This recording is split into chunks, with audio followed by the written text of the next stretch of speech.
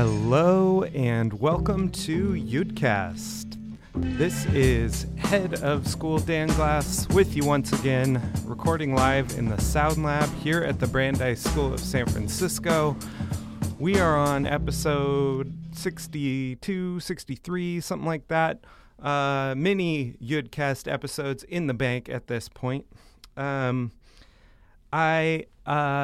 Today is, in addition to being a beautiful Thursday here in San Francisco, today is also Yom HaShoah, Holocaust Remembrance Day. And I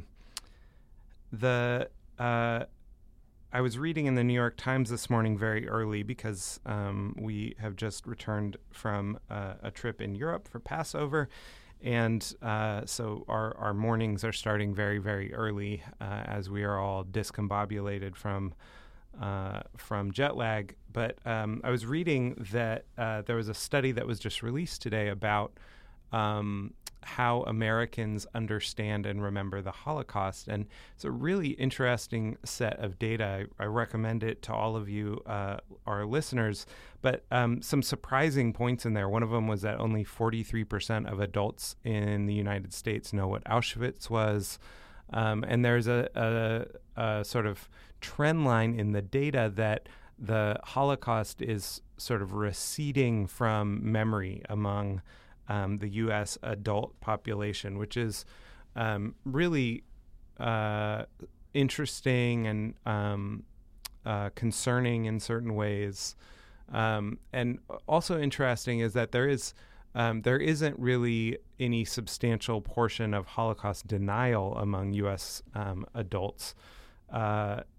It's just that people are sort of not knowing what it was. So people do believe that the genocide happened. They just don't know much of the details of it. And that seems, obviously, this study was released today for a reason, because this is a day when we pause to remember the fact of the Holocaust, to remember those, not only those who perished, but also those who stood up and said something, who stood up and did something, the folks who saved people, who saved each other, who fought against the Nazi regime in the myriad ways that people did fight against the Nazi regime. And I have just come from a middle school assembly where we had both a sort of short ceremony for Yom HaShoah, where there were some journal entries from people who were young, of middle school age at the time of the Holocaust, and read some poems that these kids had written, and then sang some prayers and songs of remembrance, and was struck by just that. That these kids that are here now participating in this ceremony, and they're now all out in learning from 8th graders who are teaching them about various aspects of the Holocaust from their own Holocaust studies in 8th grade Judaic studies. But that all of these kids are going to be adults in the United States, in a version of the United States where many of their contemporaries have very limited understanding of the Holocaust. Something about the way that it's being taught in the sort of public school among general education is not really translating. And that seems significant. I would say that seems significant, and changes, I think, the weight of the responsibility of carrying that knowledge for our children. Anyway, this is all. We typically start with a poem. All of you Yudcast listeners will know that, but this was really what was on my mind. So instead, we're going to end with a poem here today.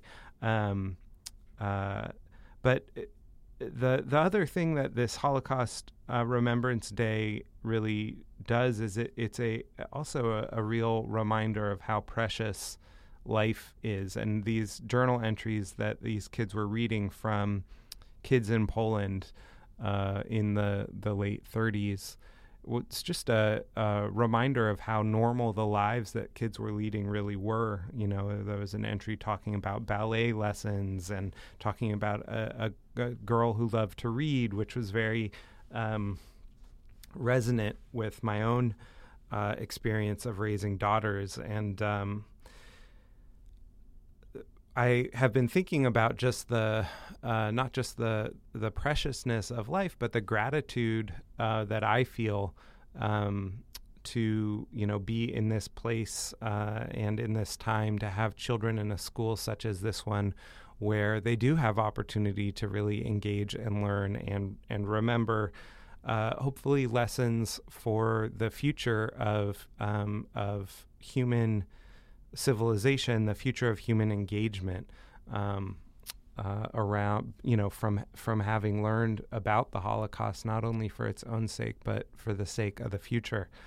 And obviously, coming right out of Passover, that's very powerful, right? Because it's a time of year where we think about the power of telling stories and retelling stories to successive generations, so that they will remember core lessons, right? Core lessons from Passover about tyranny and oppression, but also about struggle and freedom. And I think the same is true of Yom HaShoah, where we're, studying lessons about sort of the depths of human depravity, but also the towering heights of human heroism and self-sacrifice. So I'm grateful for that. Also, just feeling grateful this week. So we were in Paris for the Passover holiday and had a wonderful time there, and it's an amazing place, and got through, by virtue of some airline shenanigans, got stuck there for extra days. And as lovely as it is to be stuck in Paris, it's also just being stuck anywhere, which is not itself at all lovely, especially with young children. And so coming back to San Francisco, it was an especially wonderful place to come back to. And a friend of mine reminded me that it is truly a gift to come home to this amazing city. And then yesterday, our students sang the national anthem at the Giants game, and I was standing there watching them practice right at McCovey Cove at the statue of Willie McCovey, with the bay just kind of spread out, this beautiful gray-green, and, this amazing stadium that the Giants play in at AT&T Park behind us. And just reminded of the gift, not just of life itself, which I think is something that we remember today on Yom HaShoah, but the gift of this particular life in this particular place. And it took my mind to the poem The Changing Light by Lawrence Ferlinghetti, surely the poet laureate of San Francisco for all time, just turned 99 a few weeks ago. And he wrote a poem, this is a fairly recent poem of his, called Changing Light, and we'll end with it here today. The changing light at San Francisco is none of your East Coast light, none of your pearly light of Paris.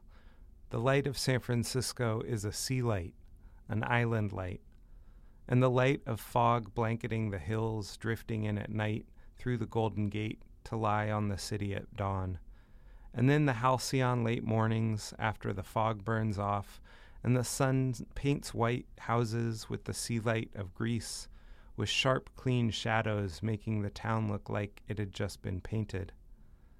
But the wind comes up at 4 o'clock, sweeping the hills, and then the veil of light of early evening, and then another scrim when the new night fog floats in, and in that veil of light the city drifts, anchorless, upon the ocean.